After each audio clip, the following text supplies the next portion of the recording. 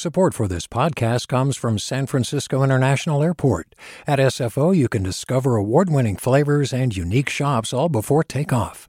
Learn more about what's at SFO at flysfo.com. Hey, it's Avery Trufelman, host of Articles of Interest, and I've got to say, I've been a fan of KQED ever since I was a little kid, and I would come out to San Francisco to visit my grandma. It was just what we'd always turn on every time we got in the car, every time we were making dinner and turning on the radio. It was always KQED. And then over the years, I've become a massive fan of KQED podcasts because this is local reporting at its best. These are answers to questions you've always wanted to know, interviews with exciting, unusual voices, necessary journalism, all told with love and care and artistry. And did you know that a majority of KQED's funding actually comes from members? It's just people like you and me supporting the programs they love, while also getting access to cool events, behind-the-scenes footage, and so much more. If you want to sign up and be a part of this amazing community, visit donate.kqed.org/podcasts to become a member today. That's podcasts with an S. Thank you for listening, and thank you for your support. From KQED. Good morning. This is the California Report. I'm Adi Bolaños in San Francisco. Academic workers continue to strike across University of California campuses this week. That's despite a tentative agreement the university has reached with postdoctoral scholars and academic researchers to increase their pay and other benefits. Graduate student instructors have reached no such deal, and their labor action continues. And the postdocs are staying on the picket lines in solidarity with their United Auto Worker Union members. At the beginning of the strike, the California Report talked to workers about how they were feeling. And today, reporter Laura Fitzgerald takes us back to the picket line at Lawrence Berkeley National Laboratory. 2 weeks ago, when I met Rajiv Ramanujan Prabhakar, he was wearing a yellow safety vest and marching with other academic workers. This was Prabhakar's first time participating in the strike. He studies climate change at Lawrence Berkeley National Laboratory. For him, the tentative agreements between postdoc bargainers and the University of California will mean an additional $12,000 a year in his bank account. My rent burden is definitely going to decrease. And that's not all. Prabhakar will have guaranteed time off for visa and immigration appointments. As an international postdoc worker from India, that's a big deal to him. He's also excited that under the tentative deal, the UC will extend the duration of his appointment from 1 to 2 years. You don't need to go every year outside the country to renew the visa. I can go every 2 years. That saves a lot of resources, like time and money and effort for international postdoctoral workers. Prabhakar won't be leaving the picket lines just yet. Postdoc workers like him are continuing their strike in solidarity with GSIs and researchers who have yet to reach agreements. But he thinks the hours he and his colleagues put in these past couple of weeks led to monumental improvements. The strike is the largest ever in U.S. higher education. Prabhakar believes he helped change the future of postdoctoral employment across all UC campuses. There's just one problem.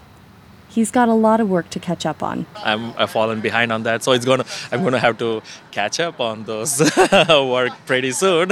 So it's gonna be a little bit busy Christmas holidays for me, I guess, now. For the California Report, I'm Laura Fitzgerald in Berkeley.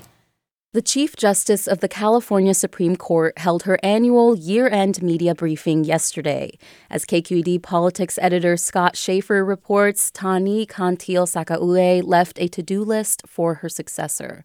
The Chief Justice used her final media conversation before she leaves the court at the end of December to urge California to address the so-called justice gap, the lack of financial resources to help lower-income people address their legal needs. The justice gap grows and grows, and it is firmly rooted in social inequity.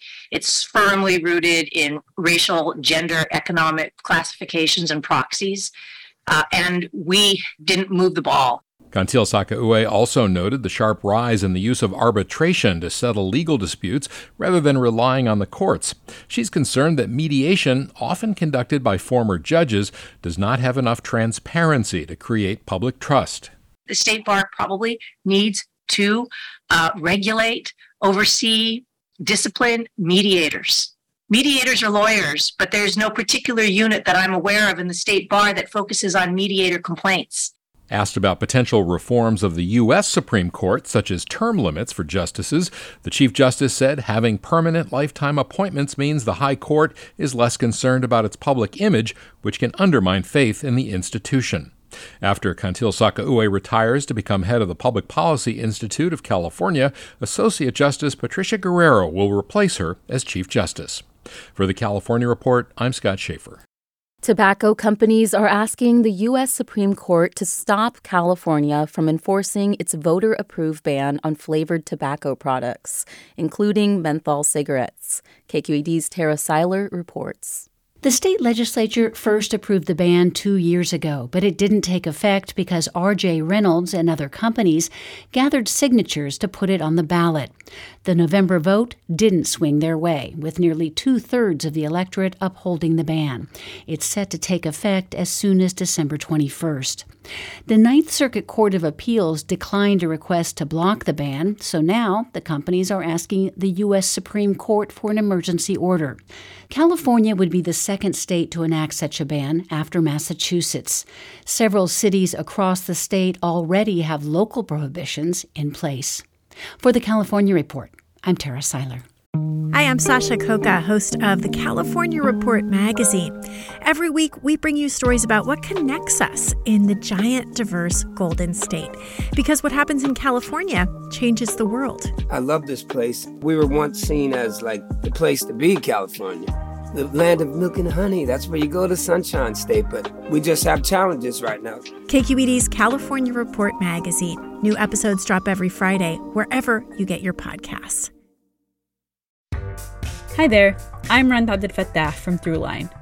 If you're listening to this podcast, you know that KQED produces exceptional storytelling that keeps you informed, inspired, and entertained. Their podcasts cover issues from your neighborhood to the entire country and everything in between. Support this work today.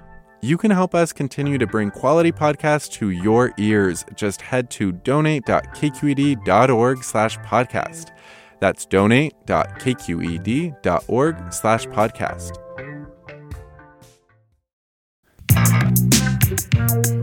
The 4, the 1, the 5. The 4, the 1, the 5. 213-510-707. People get attached to their area codes. It's often become shorthand for a city or region, a quick way to express pride. I'm throwing up the vape. The verdict is still out for how people in the Central Valley will adjust to their new area code 350. Not to worry, 209, one of the Central Valley's longtime area codes, is not going away. But the demand for numbers in the region has gotten so high that this week, California's Commission on Public Utilities started issuing numbers in what was formerly the 209 with a 350 area code. The change doesn't affect what calls are considered local or existing numbers, but there will be a new way to tell who is old school Central Valley and who, well, isn't. And let's not forget about the 559. Where you from? From the 707. And that's the California Report for Thursday, December 1st. We're a production of KQED Public Radio. I'm Madi Bolaños. Thanks for listening and have a great day. Support for the California Report comes from the California Healthcare Foundation, working to build a more effective, compassionate, and just healthcare system. On the web at chcf.org/health-equity. Guideline. Their automated 401k plans can be set up in 20 minutes. More at guideline.com/CA. Guideline, the California way to 401k. And Eric and Wendy Schmidt, whose philanthropy includes Schmidt Ocean Institute. Coming this fall, the launch of research vessel Falkor 2, advancing the frontiers of ocean science and exploration, on the web at schmidtocean.org. Hey, it's Glenn Washington from Snap Judgment, and if you love what you're hearing, and I know you love what you're hearing, please consider becoming a KQED member. You get special access to cool events, behind-the-scenes footage, and so much more. Plus, you'll sleep better at night knowing you did your part for the community you depend upon. It's in you. Please be in it. Visit donate.kqed.org/podcasts to sign up now. That's podcast with an S. Thanks.